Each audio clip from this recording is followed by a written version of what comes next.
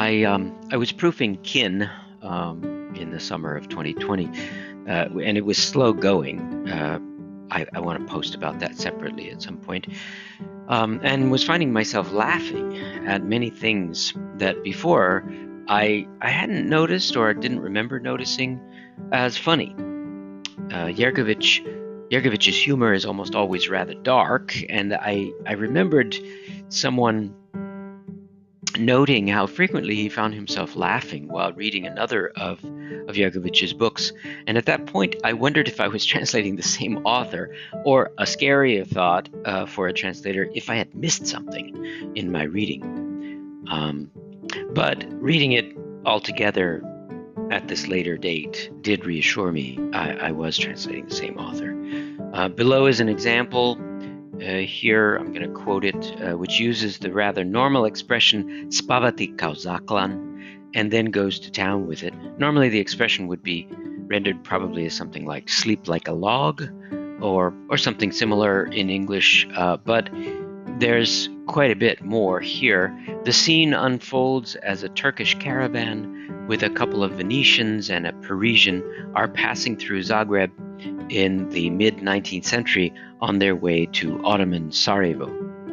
And I'll just read the passage. This is in a later portion of the book, which is coming out in about 10 days at our Archipelago Books. The section is called Sarajevo Dogs, and it is an embedded story inside that section. Ganymed slept like a slaughtered man, in a deep, rich feather bed, prepared just for him. The rest, including Botta and Sarchione, slept on ordinary army straw, but for him, as a special guest, the featherbed had been prepared, that was kept, cleaned, and aired out in case one day, God willing, some Viennese prince or Pest count might stop at blind Maritza's. As it had been decades since any prince had been to Zagreb, let alone to their inn, they made use of the occasion to offer the featherbed to a guest worthy of such attention. And Ganymed appeared to be just such a personage, handsome and slender, with a lofty bearing like some Russian princeling. The truth was that the old woman and her young valet, with a mustache like that of the most refined postman, had not accorded this honor because of Ganymed, but more for themselves and the story that they would tell for a long time thereafter, and which they would continue to live off until an actual prince might show up, about the youth who was so handsome one could not look away.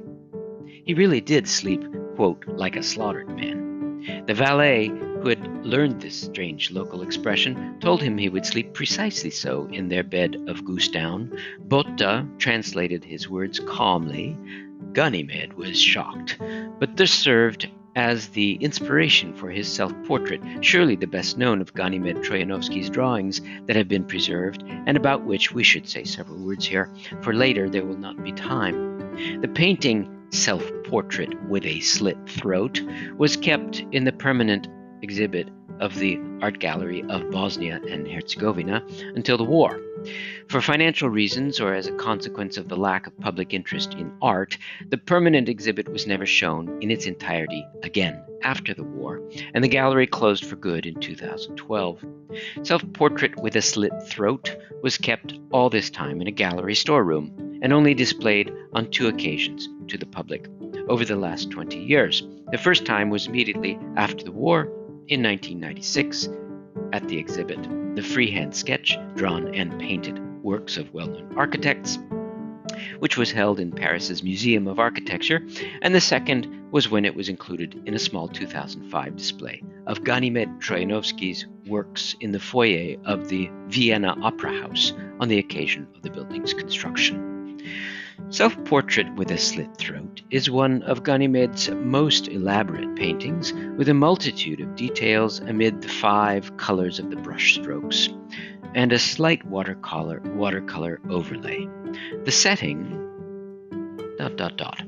There follows a wonderful ekphrasis of this delicate painting.